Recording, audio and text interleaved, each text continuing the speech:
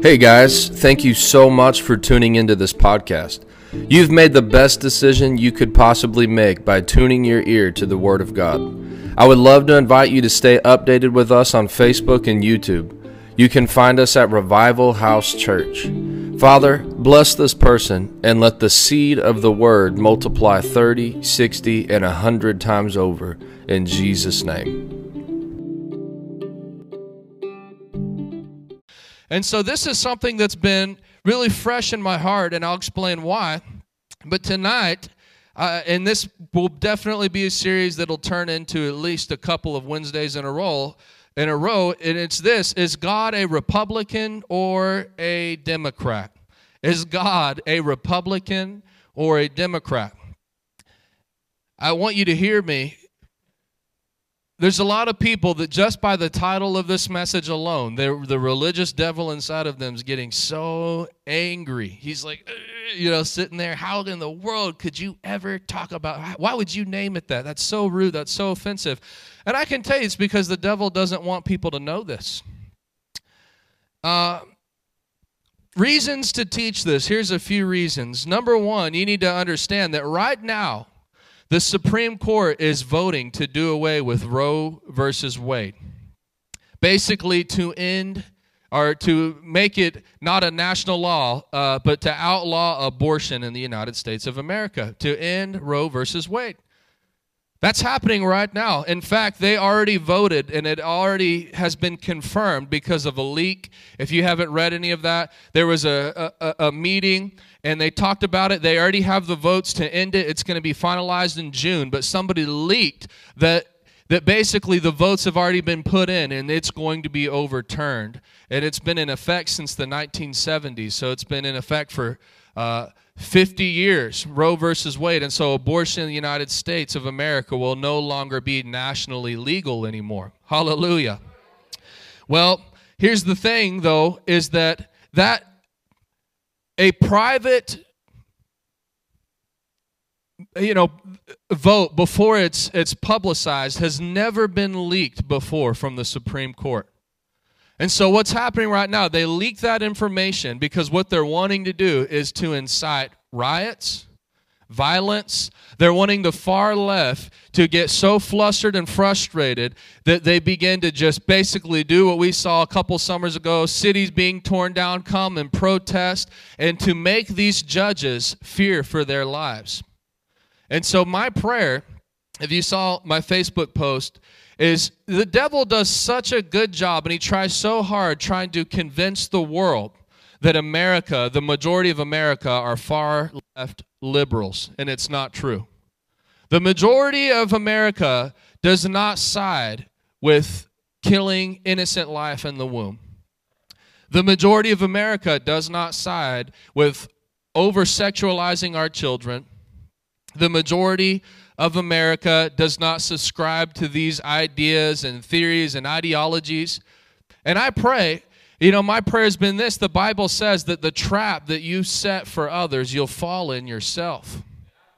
And I've been praying, I said, Lord, obviously the devil's tried to set a trap for these Supreme Court justices, to intimidate them, to get them into fear, but I pray that the exact opposite would happen. I pray that true America would show her face and that the world would hear her voice. Hallelujah. That you're going to have a group of people screaming and shouting and rioting that this is absolute insanity. How could they ever do this? But the world's going to look and see that true America stands behind this. Hallelujah. And so that's happening right now. This is major.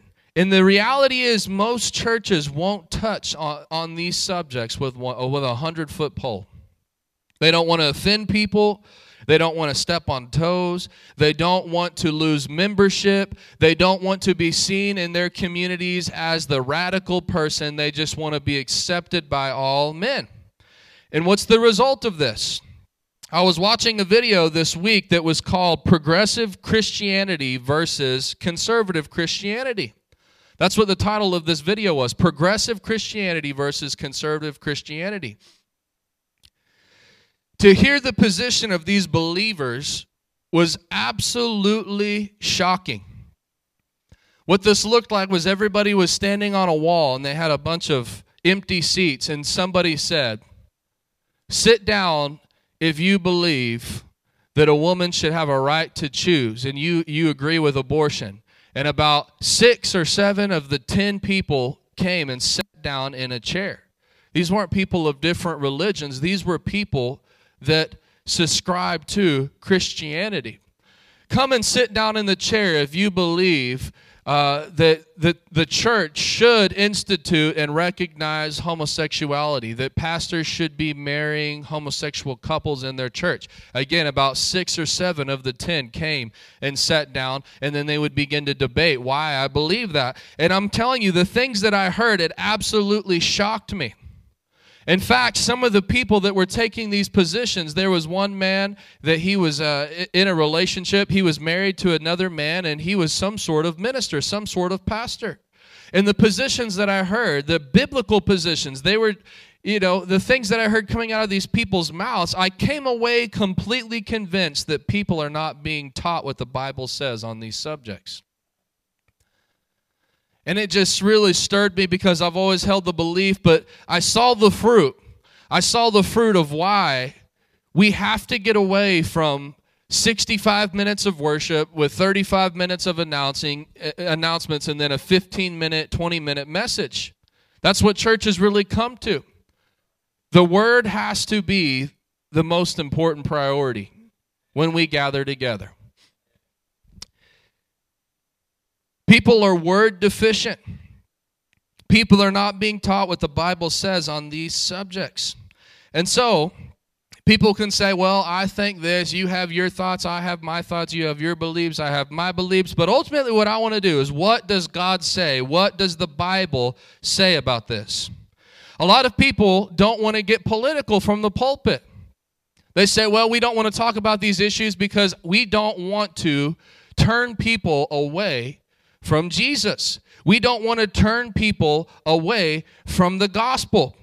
But I want you to ask this question: who is Jesus? People say, I don't want to address these issues because I don't want to turn people away from Jesus. And they think that Jesus is just this neutral person that has no opinion about anything. When in reality, I think that when a lot of people stand before him, they're going to see that the Jesus that they imagine in their mind is not the true resurrected living person of Jesus Christ. Hebrews 13, 8 through 9, Christ is the same yesterday, today, and forever. He's the same yesterday, today, and forever. So do not be attracted by strange new ideas. Your strength comes from God's grace, not from rules about food, which don't help those who follow them. Well, I don't want to talk about politics because I just want to make the focus on Jesus. I don't want to turn people away from Jesus. But again, what you're actually doing is just creating this. It's called universalism, is the theological term. And it's basically that you can make God whatever you want him to be. God can be whatever you concoct in your mind. However, somebody thinks, well, this is how I think God sees it. Well, this is how I feel God sees it. But the reality is God clearly defines and shows us where he stands on these subjects in his word. I'll give you an example. Let's say hypothetically, you have 2 men engaging in homosexuality. They come into a church to have a marriage ceremony, and they get married. And people do this kind of stuff, and they'll say things like, man, I just had a vision of Jesus rejoicing in heaven. I just saw it in my spirit. They'll get spiritual. I just saw it in my spirit as we were standing here making this union but with one another. We love each other. You love whoever you love. I just saw Jesus dancing and rejoicing in heaven. Can I tell you something? That's a God that you've concocted in your mind. That's not the God of the Bible. Hallelujah. The God these 2 hypothetical men subscribe to is not the God of the Bible. He doesn't change. He's the same as he was in his word. And any position that he took in his word, he still takes today. Amen. So I'm going to begin to give you today, begin to give you 3 of the 8 traditional views held by the Republican and Democrat Party. And then most importantly, I'm going to tell you what the Bible says, or what the Bible's take is on these subjects. Some of these issues will be more major than others. So again, I'm going to take the 8 traditional views that the Democratic Party holds and the 8 traditional views that the Republican Party holds, and then I'm going to tell you what the Bible says. Hallelujah. And again, as we go through some of these issues, some of them are going to be more important than others. For example, we'll talk about next week immigration and abortion. Well, those two don't weigh on the same scale. We can kind of have different views. I'll tell you what the Bible clearly says, and you could say, well, I may not subscribe to that as strongly, but those two views hold different weight. Abortion versus immigration. Amen. So as we go through some of these, you're going to see that some of these are absolutely more weighty than others are. I want you to keep this in mind as well. As we talk about, is God a Republican or a Democrat, and we go through these traditional views, and let me say this as well. I know that certain candidates differ. Just because one Democratic representative believes one thing doesn't mean every one of them unanimously believe the same thing about every subject, right? So, but what I am going to do is just give you the traditional stances that here's the dividing line. This is where the left stands. This is where the right stands. What are those traditional views in light of what the Bible says, or compared to what the Bible says? All right, and so I want you to understand this. Many of you are familiar. Revelation 13, 16 through 17. I want you to also think about these views in comparison with this verse. In Revelation 13, we see the government that the Antichrist will set up when he's on this earth. And so we have to constantly think, where does God stand on these subjects? Well, you'll see that many of these are actually just setting the stage for the government that the Antichrist will rule from, or rule as, while he's on this earth. Revelation 13, 16 through 17, he required everyone, small and great, rich or poor, free or slave, to be given a mark on their right hand and on their forehead. No one could buy or sell anything without that mark, which was either the name of the beast or the number representing his name. Well, we see very clearly that when the Antichrist steps into his place of power, that however the system of the world is set up, he will be able to require, at least where his little reign is, he'll be able to require everyone, say everyone, to be given a mark on their right hand and on their forehead. And he will obviously have the authority to dictate what is bought, what is sold, that you can't buy, you can't sell, you can't interact in society without this mark. And not only that, but he'll also have the military power in order to back those positions. Because how can you require? If you don't have military power, you can't require anybody to do anything. So you got to have a one world government, you have to have a one world currency, and you have to have a one world military power. You see, you're going to see how things are setting the stage for that, and it'll help you as a Christian to understand what side should I stand on. So let's start with number one. Number one, I'm going to give you 3 of the 8 traditional views. Number 1, strong government versus weak government. Strong government versus weak government.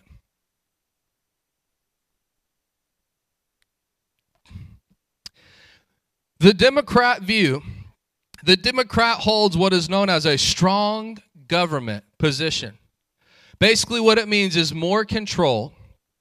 Say more control. They're more hands-on. They think the government should have their hands more in people's lives, more in people's decisions, more on what people do with their money, more on how people regulate and operate their businesses. That's their position. Therefore, more government control. They do it in the name of we want to help people do what they won't do for themselves. Right? It's all in the name of the low class or the middle class. So they say we're basically trying to help what people, they say what they can't do for themselves, but in reality, in most cases, it's what they won't do for themselves. It's not what they can't do, it's what they won't do. Because I want to tell you, in all actuality, especially if you get a hold of the gospel, there's a whole lot of things in the United States that you can't do. Come on, somebody. We got to get out of that victim mindset. Well, because you're black, you can't do X, Y, Z. That is horse poo-poo from hell. It's not true. Because you're a woman, you can't do these things. Because you're a woman, you can't have a job making $100,000 a year. False. False. Right? So let's just even think about that. That's the Democratic position. The strong government, more control, help people do what they won't do for themselves. How does that compare with what we just read in Revelation 13? That he required everyone, small and great, rich or poor, free or slave, to be given a mark on their right hand and on their forehead, and no one could buy or sell anything without that mark. Does that sound like strong government control or loose government control? Sounds like strong government control. This is the Republican stance on strong government versus weak government. Republicans believe in a limited or small, what they call a small government. It's really the view people govern themselves and the government interferes as little as possible. Not that there's no government, because government, we'll get into this, but government is from God. God instituted government. Government's not a bad thing. Government, when done right, is a good thing.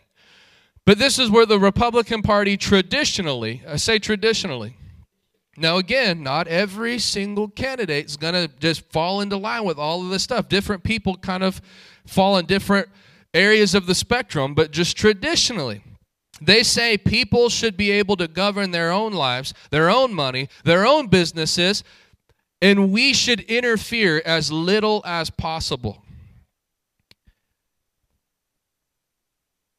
No government, just freedom. Okay, so let's go ahead and take what position now is God? What position would God weigh on these two subjects? Here's a question. Is God hands-on or hands-off according to the Scripture? Would God, in his government, according to the Bible, rule more as a strong government or a more loose government? Well, let's look what the Bible says in Deuteronomy 30:19. Today I have given you the choice, say choice, between life and death, between blessings and curses. Now I call on heaven and earth to witness the choice, say choice, that you make, say you make. Oh, that you would choose life so that you and your descendants might live. Say choose life. So God gives people a choice. He doesn't make anybody do anything. So I want you to say choose life. Next week, we're going to get to the abortion issue. What do you need to understand? What does God choose every time? God chooses life every time. Hallelujah. So people could take this verse, though, and say, well, God gives people a choice. So does that mean that God would be pro-choice? That's what they call pro-abortion. They call it pro-choice, pro a woman's right to choose. But I want you to understand that in theory, there's a difference between giving people a right to choose and legalizing something. I want you to understand this, that everybody in this room, you have a right to do, you could technically choose to do whatever you wanted to do. If Miss Kim said, you know what, I just got a wild hair. I think I want to walk outside with a Louisville Slugger, and I want to take it.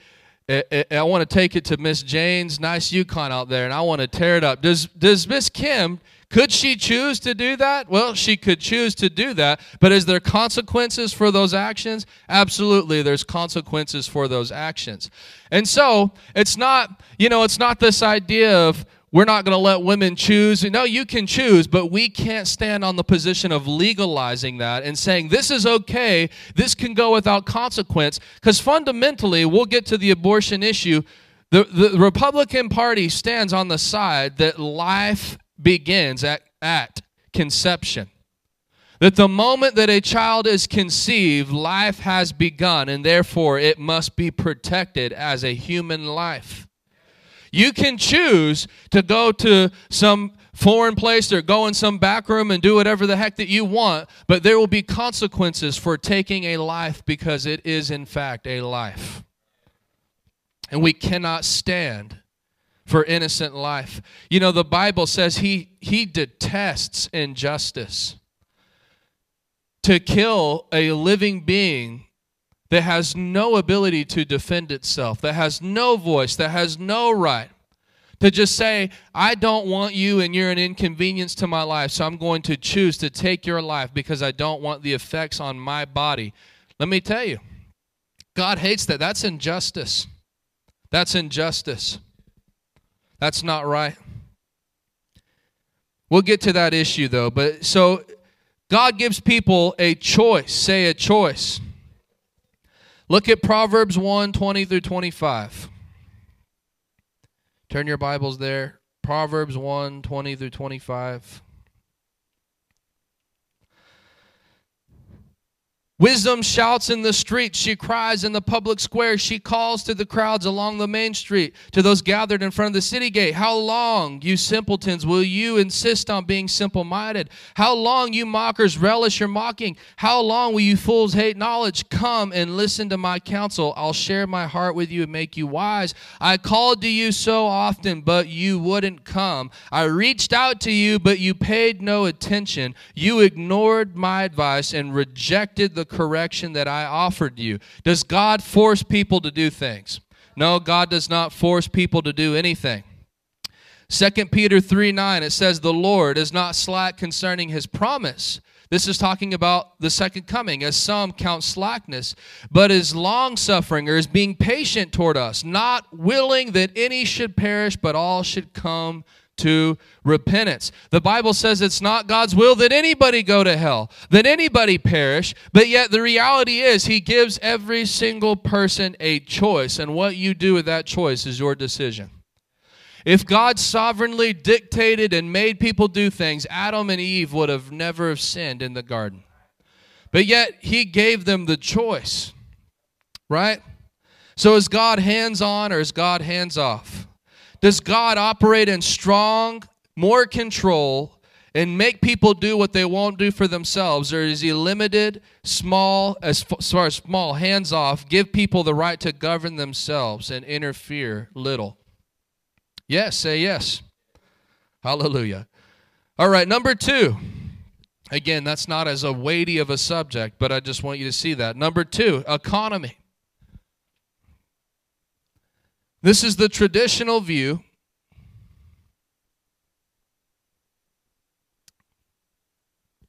If y'all will, in the future too, make that way bigger on the screen. Economy, the traditional view. The Democrat traditionally holds the view of this: tax the rich more, lower taxes for the middle and lower class, and then use the money that you get from taxing the rich to boost spending on the lower class. So basically, take from the upper class, tax them. As you make more money, you pay more in taxes, and then what we'll do with those taxes is we'll use it to boost spending on the lower class, giving them benefits.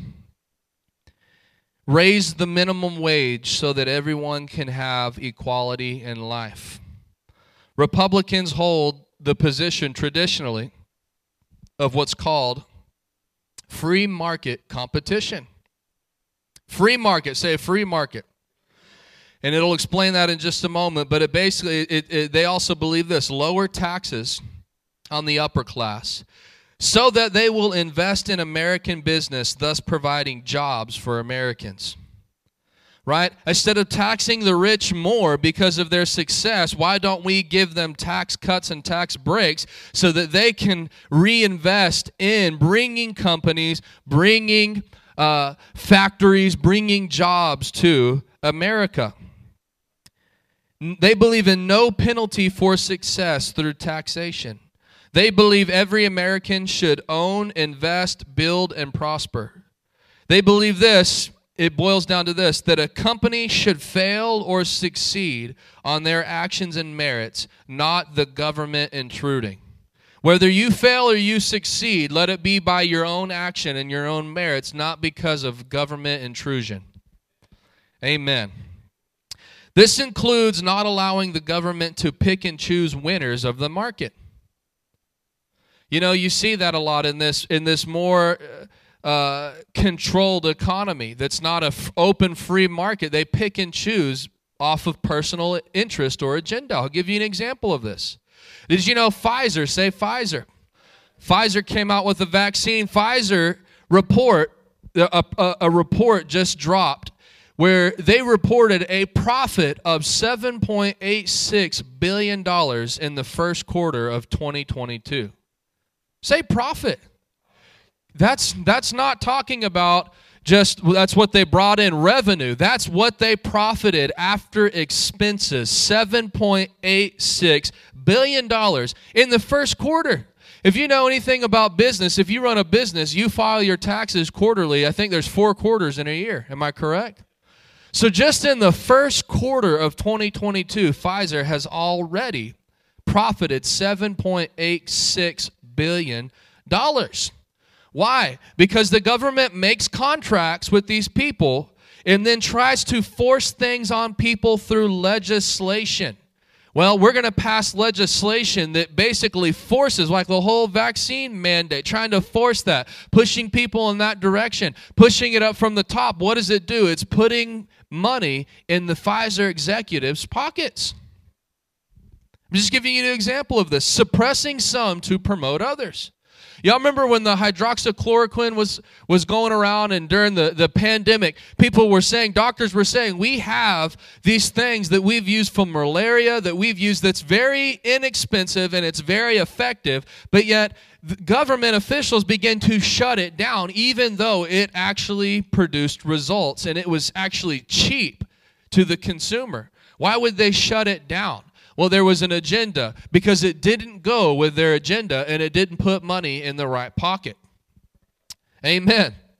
You ever wonder how the net worth of a politician goes majorly up while they're in office? Give you an example. Again, y'all, I'm telling you, I'm not speaking this from my flesh or from a hateful spirit. I'm just trying to help you understand some facts. Barack Obama's net worth when he went in as president was under $1 million, was underneath $1 million. When he came out of office, his net worth was $70 million. Okay, the presidential salary is $400,000 per year. How do you go in 8 years from under $1 million to $70 million with a salary of $400,000? Those numbers don't add up. Passing legislation that's backdoor, putting money in people's pockets. Okay, that's what a controlled economy looks like. Are y'all with me? Sorry that we have to teach things in church that the schools won't teach to our kids anymore. What does the Bible say about these subjects? Well, let's first look at what does the Bible say about taxes. I'm going to show you something the Lord showed me. This is in Matthew 17, 24 through 27. On their arrival in Capernaum, the collectors of the temple tax came to Peter and asked him, "Doesn't your teacher pay the temple tax?" "Yes, he does," Peter replied. Then he went into the house. But before he had a chance to speak, Jesus asked him, "What do you think, Peter? Do kings tax their own people or the people they have conquered?" Peter replied, "They tax the people they have conquered," Peter replied. "Well then," Jesus said, "the citizens are free." What was he talking about? The citizens of a nation, the citizens that belong to that king aren't taxed. They're not, in the way, in a righteous society, they're not taxed. The king taxes people that he's conquered. However, we don't want to offend them, so go down to the lake and throw in a line and open the mouth of the first fish you catch, and you'll find a large silver coin. Take it and pay the tax for the both of us. Just get this revelation. Jesus said a king doesn't tax his own people, only the people he has conquered. So if we are taxed, if there's a form of government, if there's a group, if there's a party that's heavier on taxation, then we're viewed as a conquered people, not a people that they're there to serve. Amen. What does that show you? Jesus, he said, well, we'll pay the tax. We'll do it. But you're free. You should be free. You should be free is what he's saying here. I'm not telling you not to pay your taxes. I'm just telling you how God says a righteous government should work. You don't get taxed frontwards, backwards, and sideways. You get taxed when you're born. You get taxed when you die. You get taxed what you make. You get taxed what you spend. You go to the store, you pay tax. You go get gas, you pay tax. You go pay state tax. That's where I was from. We had a state tax. We had an income tax. It's just absolutely insane. Well, whoever's pushing that views us as a people that are conquered and controlled, not as a free people. Our founding fathers understood that. Man, they revolted over a tea tax. Yeah.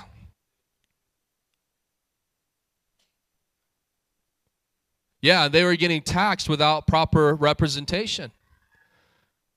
They're saying the English are taxing us and we don't have anybody from our own standing for us, voicing what we think, what we say. Guess what? Because England thought of the United States. Hey, that's our territory. That's a conquered people. We've conquered them. Okay, so that's where the Bible stands on taxes. I'm not telling you not to pay your tax. I'm just telling you that that's how God sees it. We should be free from taxation. Amen. Now, if I go over there to Europe and I'm not a citizen, I don't contribute in all of these ways, and I'm over there reaping benefits from them, then yeah, okay, I should pay something to contribute. But really, fundamentally, the right side really believes that when America isn't penalized through taxation and is able to invest and grow and prosper and provide jobs and pay people better jobs because they're making more money and not having to outsource everything to all of these other countries, that it brings prosperity to this nation. Hallelujah. All right, let's look at this position. Does the Bible teach that if you do nothing, you get equal reward? Or does the Bible teach that low productivity gives you the same reward as high productivity? Is that what the Bible teaches? Look over at Matthew 25. Remember, we just said the traditional view is let's tax the rich. Let's tax those that have been successful. Let's tax those that are experiencing success. And let's give it to the lower income or middle income people to distribute some equality among them.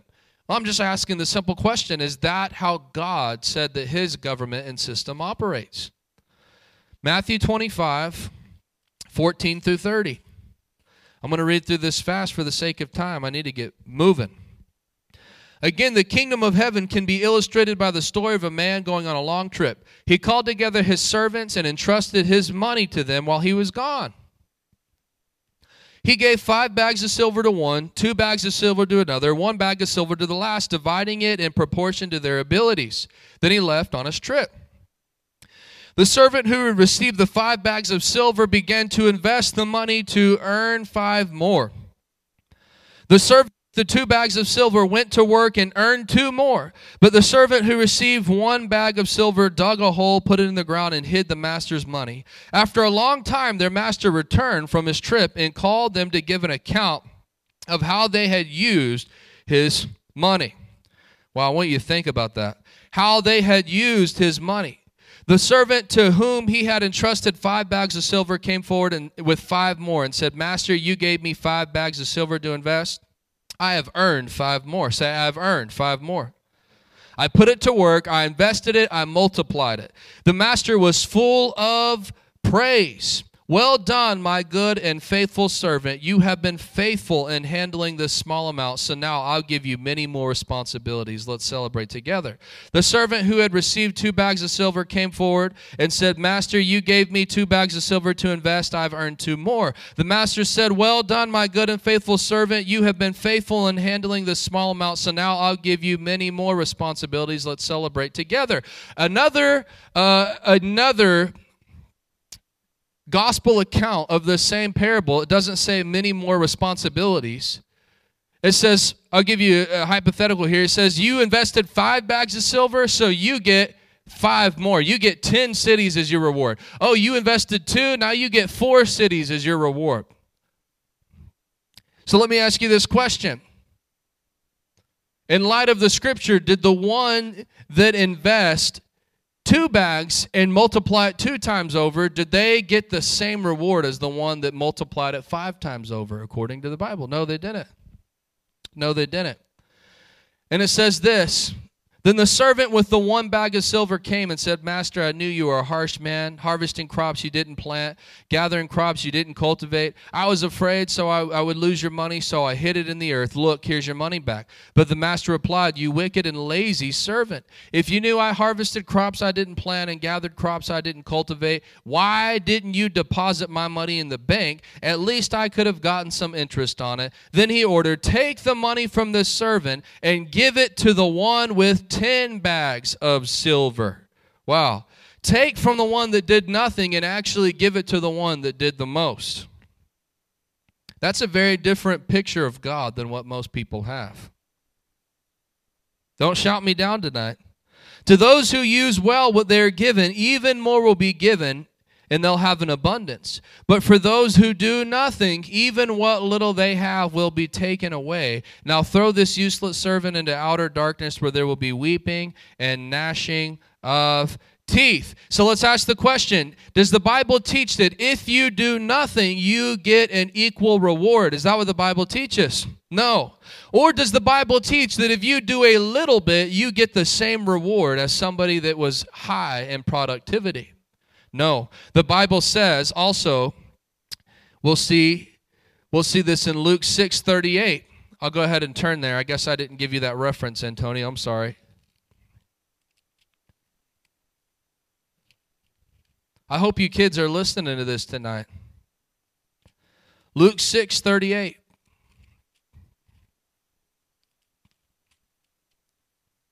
It says this.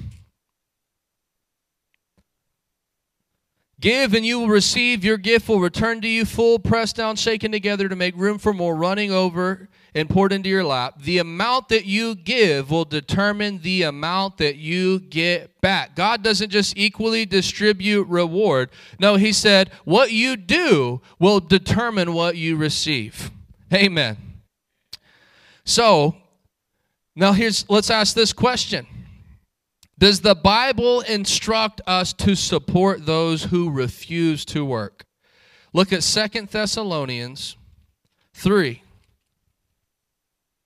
Say refuse to work.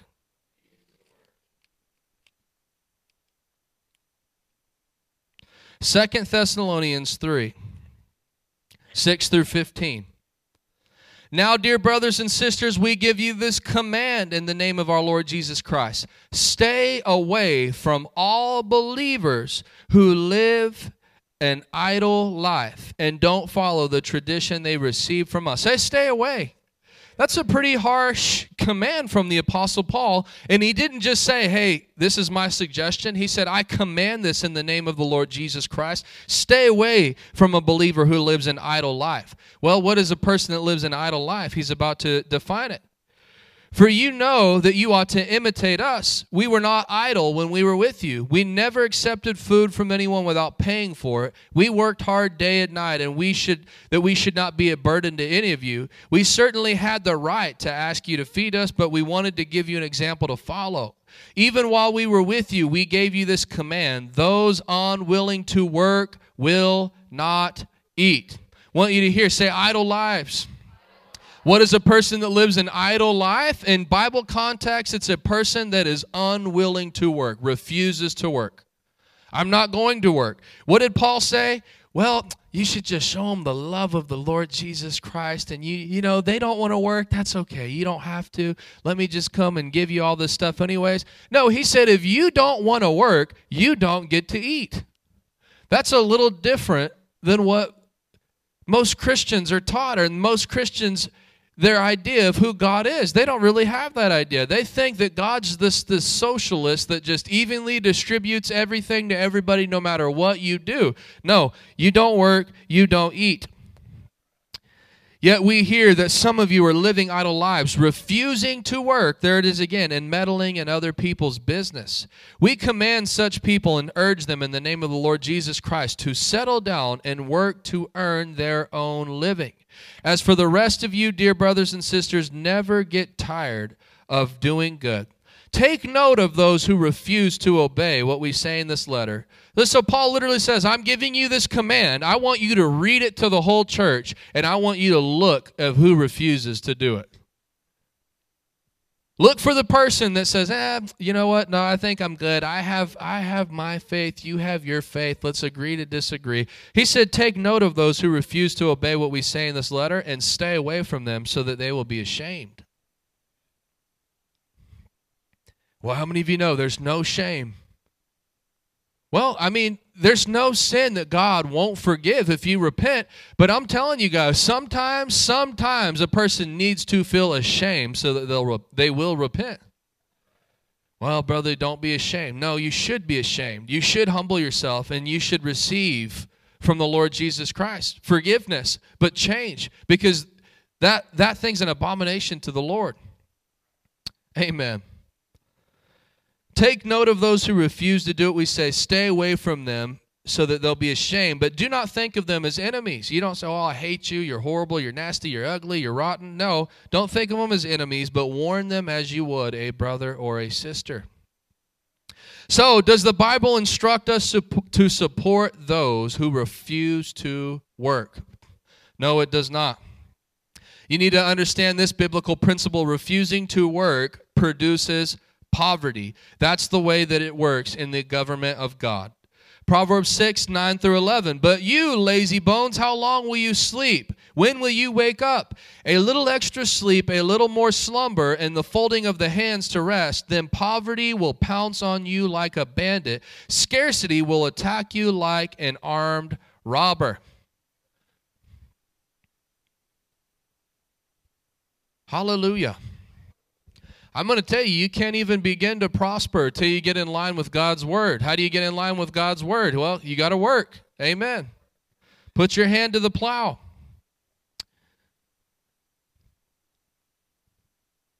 So again, this idea, let's penalize. You know, just think about that. Is that what God said to the servant that multiplied 5 bags over, and then God gave him all 10 bags? Did he say, to the one that did nothing, let me take half, why don't we take a few bags from the one with 10 and a few bags from the one with 4, and then let's give it to the one that did nothing so that there's some equality amongst the people. Is that what God said?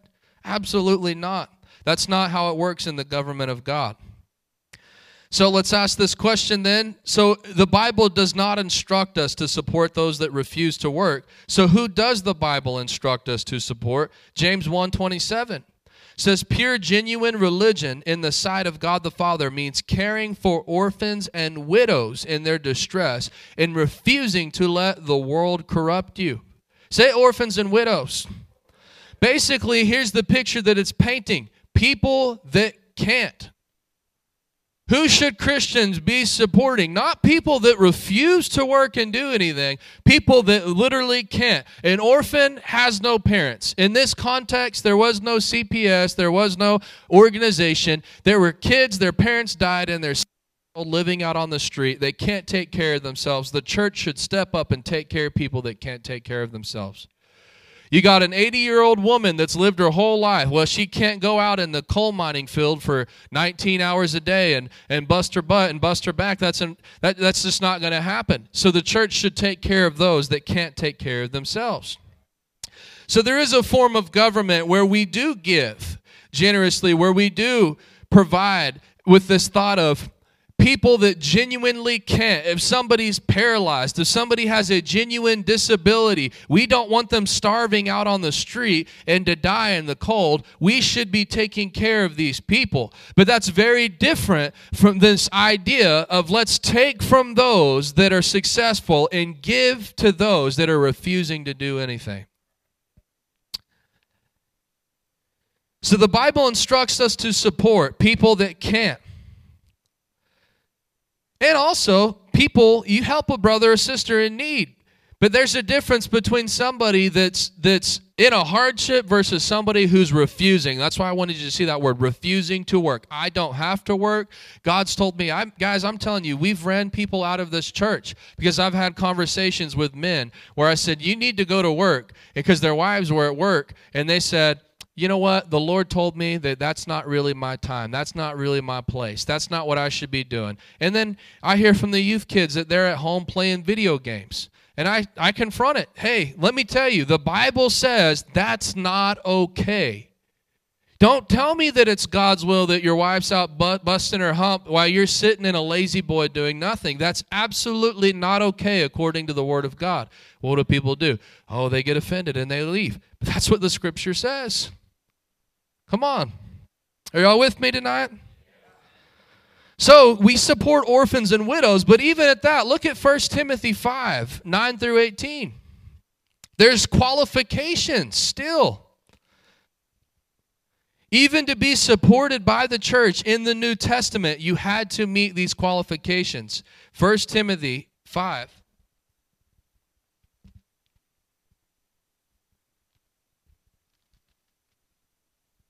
(9 through 18).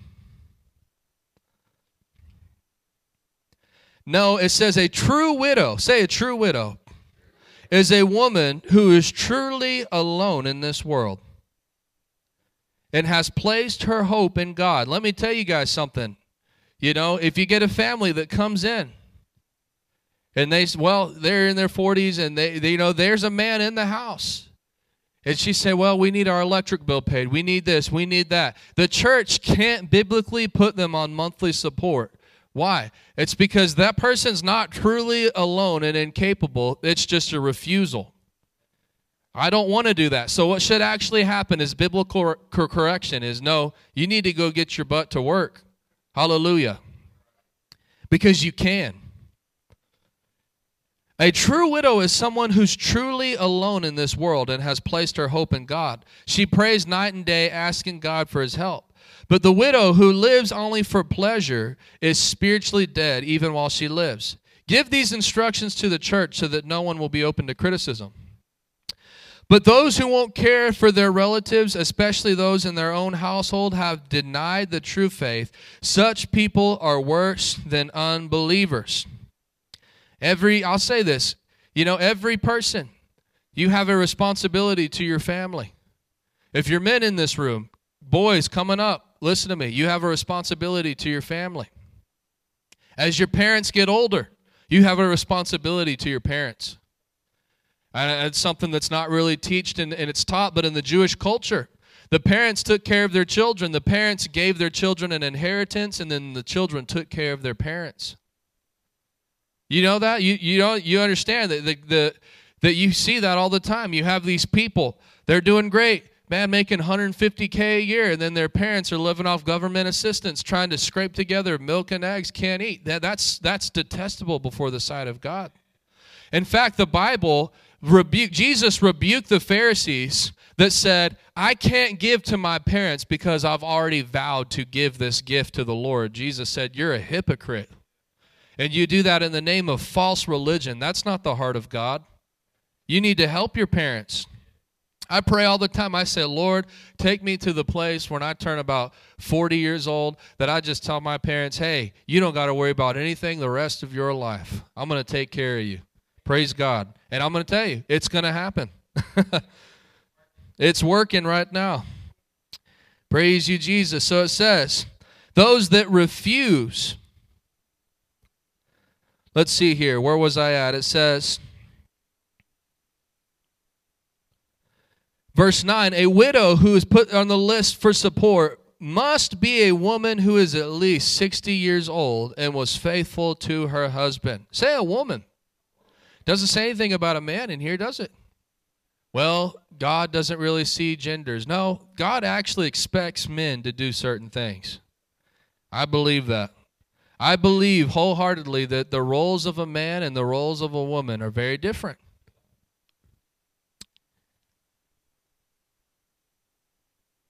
It says, so she must be at least 60 years old and have been faithful to her husband. Guys, let me just, according to the Bible, if you have a woman that's 57 and cheated on her on two past husbands, does she qualify to be a true widow? No, according to the Bible. You say, well, that seems really harsh. Well, it's God. He is supreme. He is God. Who am I to argue with what the Lord has said? If I begin to argue and say, well, I actually thought God was different, I'm getting into universalism and I'm making up a God and not worshiping the true living God for who he is. This is what he has said. She must be well respected by everyone because of the good that she has done. Has she brought up her children well? Has she been kind to strangers and served other believers humbly? Has she helped those who are in trouble? Has she always been ready to do good? The younger widows should not be on the list because their physical desires will overpower their devotion to Christ, and they will want to remarry. Let me tell you this. The Bible basically says that if you're able to get remarried, you should. Or choose to live a life of celibacy, which Paul said was okay. You can choose to be single, but marriage is a gift from God. Hallelujah. Then they would be guilty of breaking their previous pledge. So basically what the Bible was saying is that if you were a widow on the list and that you started getting support from the church and then you got married, you'd be stepping outside of what God ordained. You shouldn't have a husband that can support you and be receiving from, help from the church at the same time. Then they would be guilty of breaking their previous pledge, and if they are on the list, they will learn to be lazy. Wow, God does not like laziness, and will spend their time gossiping from house to house, meddling in other people's business, and talking about things that they shouldn't. So does God say, church, support widows so that they can sit around and be lazy and do nothing? No, God does not condone laziness. I don't know how old you get. You can retire. Hallelujah, praise God, but you should never be doing nothing. So I advise these younger widows to marry again and have children, and to take care of their own homes. Say their own homes. So the Bible said, go out there and work and make it happen for your husband. No, it says women do have an assigned role. And I truly believe in my whole heart, and I don't speak condemnation over anybody, but my faith early on from this type of revelation was set that I don't want my wife to go to work. I want my wife raising my children, and the Lord will provide through me.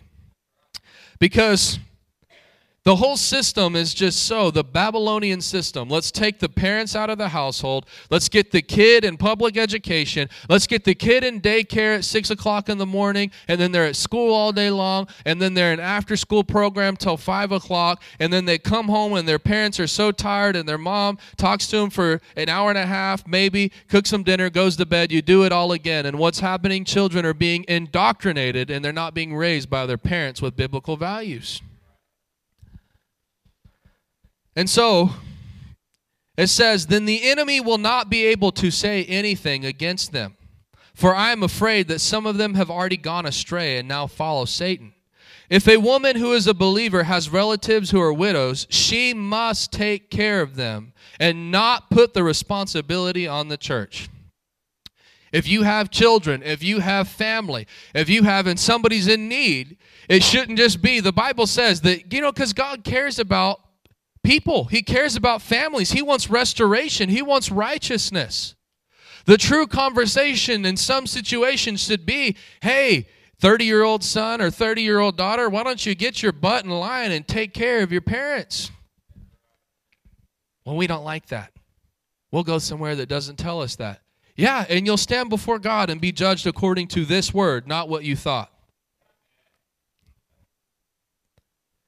So it says, the church then can care for the widows who are truly alone.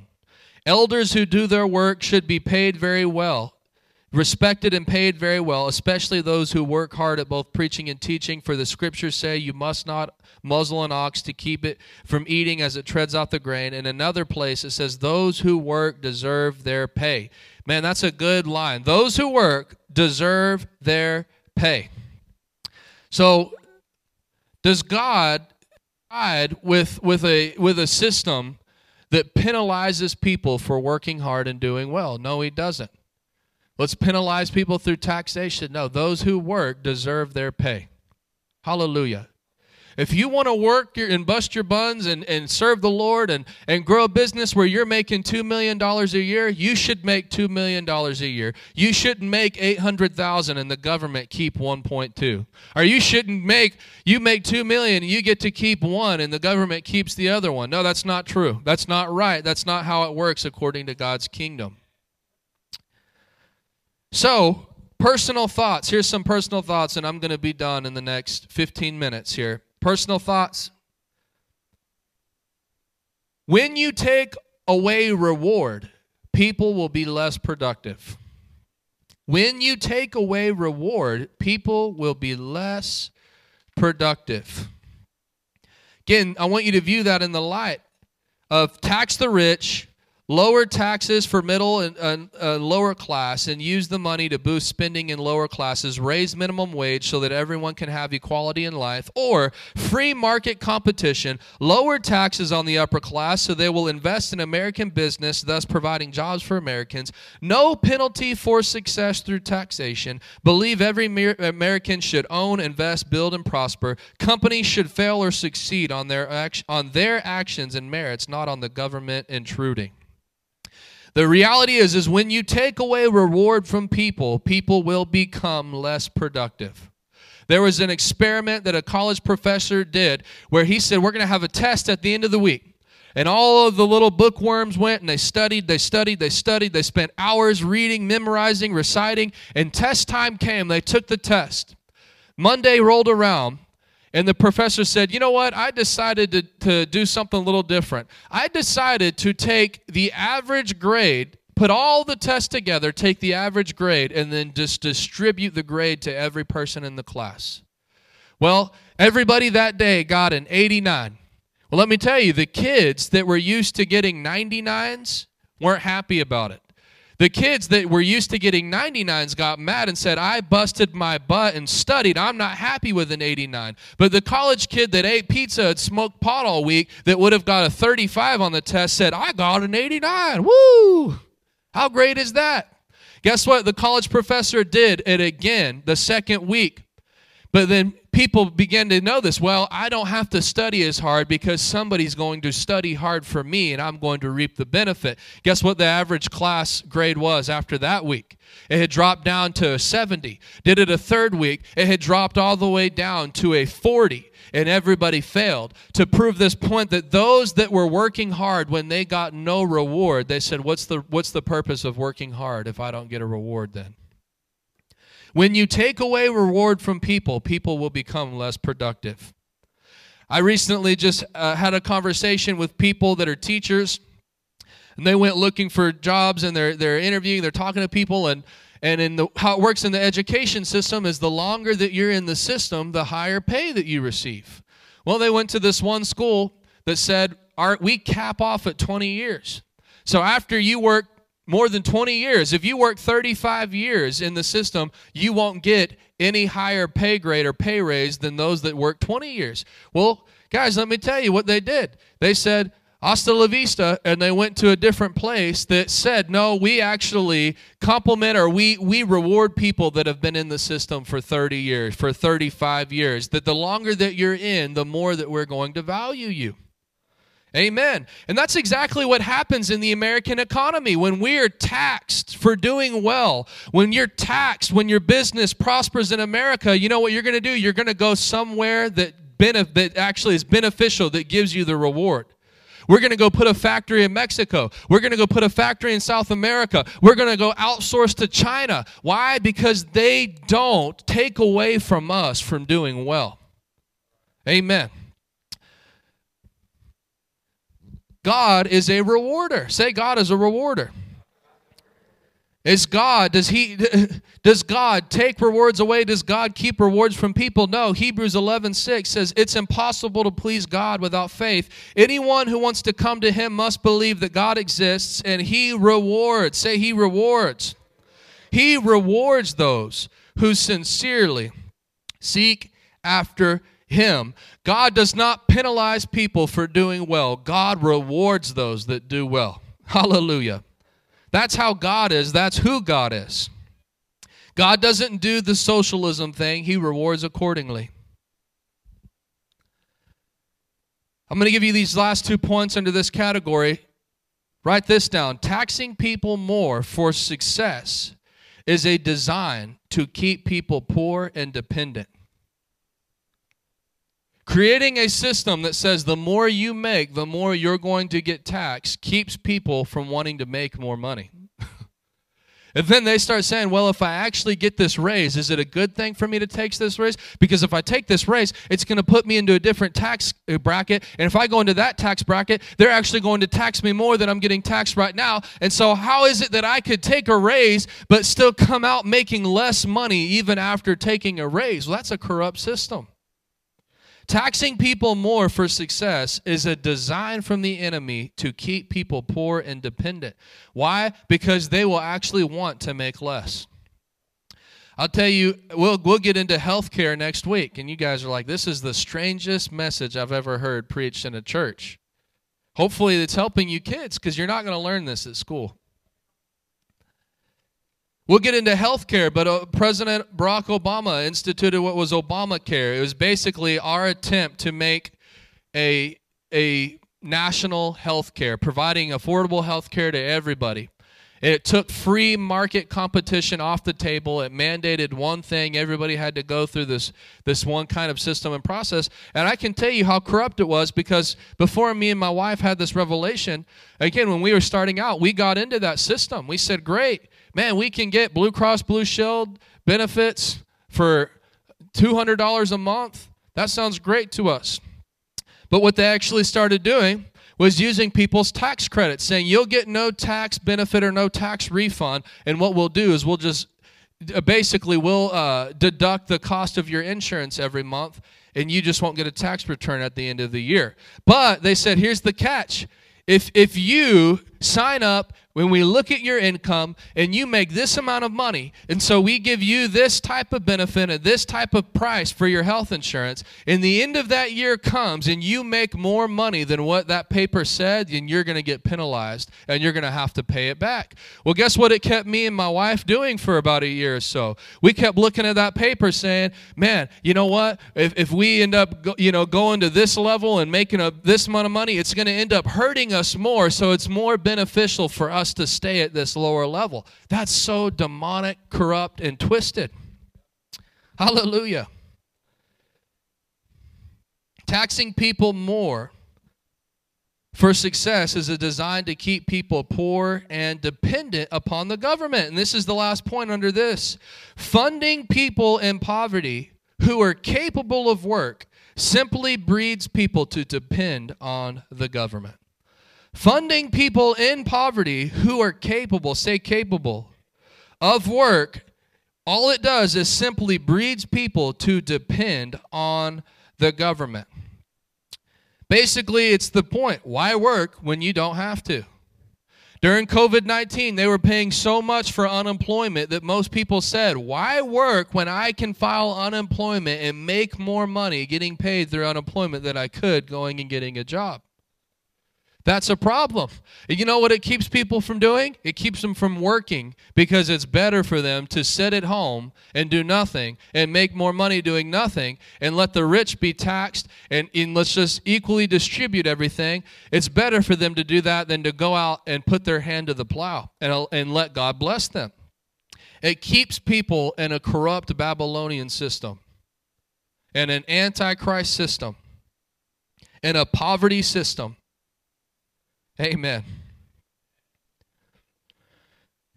You know, one of the worst things, I don't know exactly, I don't have the information, but one of the worst things that ever happened to the inner city is when legislation was passed that essentially began to pay women to have children and not be married. We're going to provide all these government assistance, all of these things to have children and to not be married. And again, I'm not condemning anything, but I'm going to tell you where a lot of people, I grew up in a town where you would actually see people rigging the system where you would have a man and a woman, they would live together for 10, 15, 12, 20 years. They would call each other, yep, that's my wife, that's my husband. And the guy would go out in the oil field and make $120,000 a year, and they'd have 5 children. But then on paper, she would claim single mother and receive food stamps, receive all these benefits from the government. And so there you go. They're living in the same house. They're coexisting. They're drawing from these two incomes. And it's essentially all that it's doing is funding people in poverty who are capable of work simply breeds people to depend on the government. What did women actually start doing? What was the worst thing that ever happened in the black community in the inner city? Whenever women started realizing it's more beneficial for me to have these babies without a man in my life. So what did it do? It took fathers out of the homes. What happened? Prison rate skyrocketed.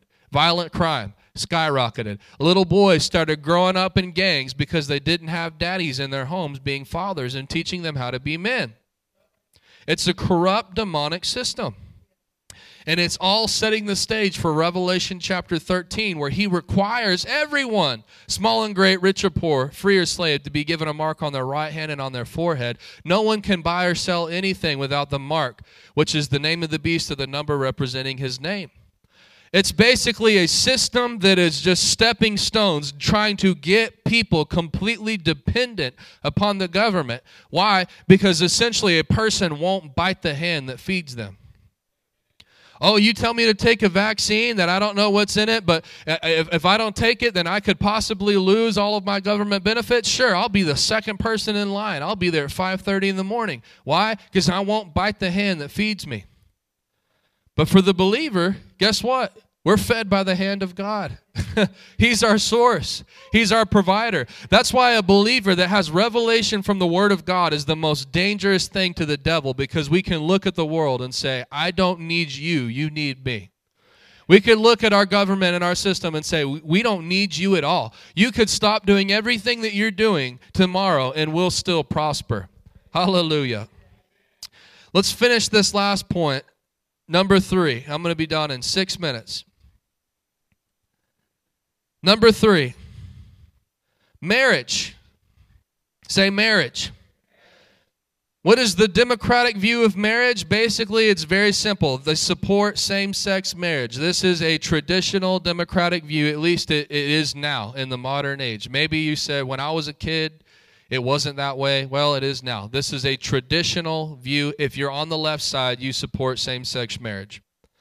Republican Party traditionally does not recognize it or fights for it to not be recognized legally. So they say if you want to be in a relationship with a person of the same sex, what you do at your house is your business, but we don't have to recognize it legally. They fight for marriage to be constitutionally defined as one man and one woman. Republicans pushed for a new amendment to be added in 2004 that banned same-sex marriage. Their quote was, "This is the only way to protect the status of marriage between a man and a woman." That was from the Republican president in 2004. Well, you don't have to be a rocket scientist, but I'll go ahead and tell you. What does the Bible say about marriage? Let's ask this first question. Does the Bible define marriage? Yes, it does. In Genesis 2:24, it says, "This explains why a man leaves his father and his mother and is joined to his wife." A man joined to a wife. A marriage, according to the Bible, is not two men. A marriage, according to the Bible, is not two women. It is a man and a woman. Hallelujah. And the two are united into one. Well, one of the points of the Republican Party is they wanted it constitutionally defined as a man or a woman. So what does that actually cover? That covers the gender issue. There's two genders. Let's ask this question. Does the Bible define gender? Yes, it does. In Genesis 5:2, He created them male and female. Male and female. Period. And He blessed them and called them human. The human species has two genders, male, female, nothing else. Gender is not whatever you make up in your head. Well, I'm going to create a new gender and I'm going to call it supercalifragilisticexpialidocious, XYZ. That's my gender. That's what I identify as. Well, you're just living in a deception. The Bible defines the creator of heaven and earth, who made the ground that you stand on, said there's only two genders. It's a man and it's a woman, and marriage is between a man and a woman. So let's ask this question then. Does the Bible condone, and we're going to end with this, homosexuality? Does the Bible condone it? If you don't know what condone means, it just basically means, does the Bible permit it? Does it say homosexuality is okay according to the Bible? Look what Bible says in 1 Corinthians 6, 9 through 11. Paul said, don't you realize that those who do wrong will not inherit the kingdom of God? Don't fool yourselves. Those who indulge in sexual sin, or worship idols, or commit adultery, or are male prostitutes, or practice homosexuality, or are thieves, or greedy people, or drunkards, or abusive, or cheat people, none of these will inherit the kingdom of God. Say sexual sin. So can I be a Christian and sleep around with whoever I want? What is sexual sin? Sexual sin can be defined as fornication. What is that? Having sex with somebody you're not married to. You say, well, I'm a man, sleeping with somebody you're not in covenant before God with is sexual sin. Now let me say this. What do? You say, well, I was far from God. I wasn't saved. I wasn't living for the Lord. Well, you can repent and your sins can be forgiven. But can we tell you, after you repent, you cannot continue to go around sleeping with people. Can you be a homosexual and repent and go to heaven and be received by the Lord? Absolutely. But you cannot repent and then continue to be in a homosexual relationship. People don't want to address these issues. Pastors don't want to address. If I had two women that came into the church tomorrow and knelt their knees down at that cross and repented, and they were in a marriage, I would tell them, tomorrow you file for divorce. This is not a marriage. This is not recognized by the Lord. You separate. Because you cannot continue in that.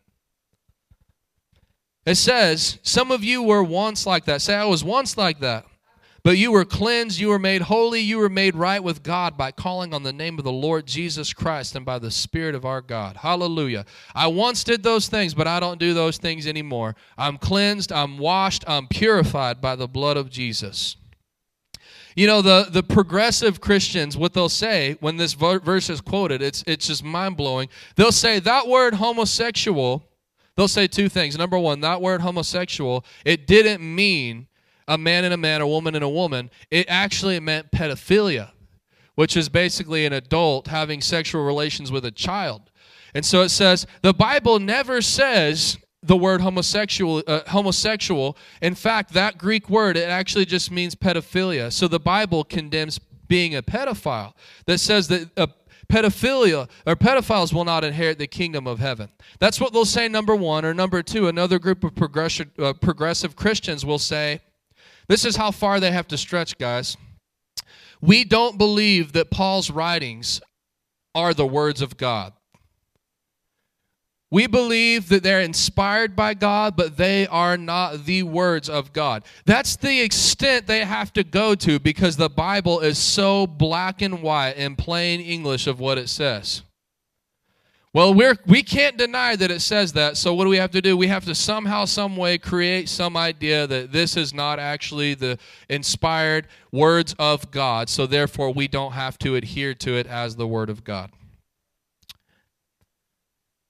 Okay, so they'll say the word homosexual has never been used in the Bible. Okay, well then let's look at Romans chapter 1. If you say that word, that Greek word, it doesn't mean what we think it means something different. Well, in Romans chapter 1, I'm going to end with this, 21 through 27. Yes, they knew God, but they wouldn't worship him as God or even give him thanks, and they began to think up foolish ideas of what God was like. As a result, their minds became dark and confused. Claiming to be wise, they instead became utter fools. And instead of worshiping the glorious, ever-living God, they worshiped idols made to look like mere people and birds and animals and reptiles. So God abandoned them to do whatever shameful things their hearts desired. As a result, they did vile and degrading things with each other. other's bodies. They traded the truth about God for a lie, so they worshiped and served the things God created instead of the Creator himself, who is worthy of eternal praise. That is why God abandoned them to their shameful desires. Look at this. Even women turned against the natural way to have sex and instead indulged in sex with each other. And men, instead of normal sexual relations with women, it says, burned with lust for each other. Men did shameful things with other men, and as a result of their sin, they suffered within themselves the penalty they deserved. So if the Bible doesn't clearly use the word homosexuality in the Greek, it clearly defines the action of homosexuality as being condemned and not approved by God. Can somebody say amen? Hallelujah. Thank you, Jesus. I'm going to end with that tonight. If you guys will, let me just pray a blessing over you. Thank you, Lord Jesus. Praise you, Jesus. Praise you, Jesus. Hallelujah.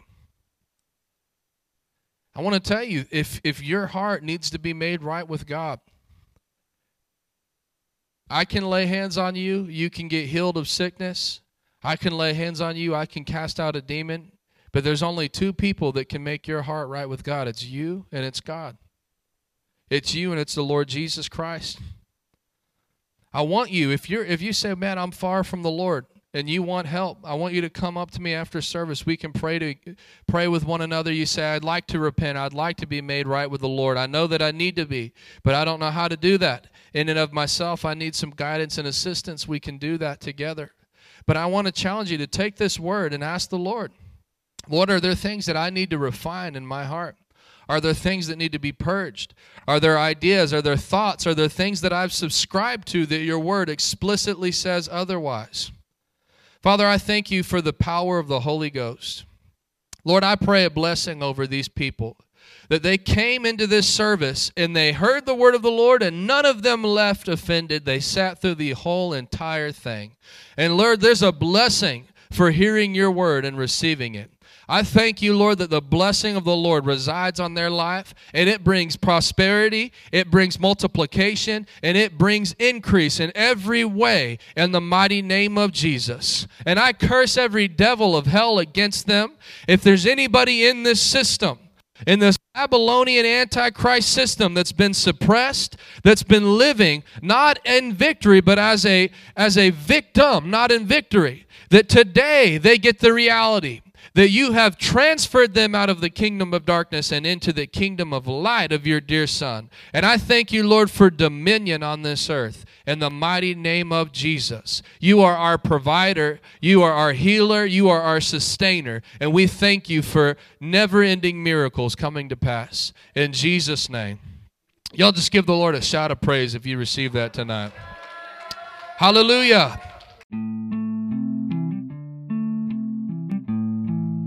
Lord, bless them for being hearers of the word, in Jesus' name. If you would like to sow a seed or partner with this work that the Lord is doing, check out the description of this podcast or go to www.rhctx.com/give. You can find all the ways to give on that page.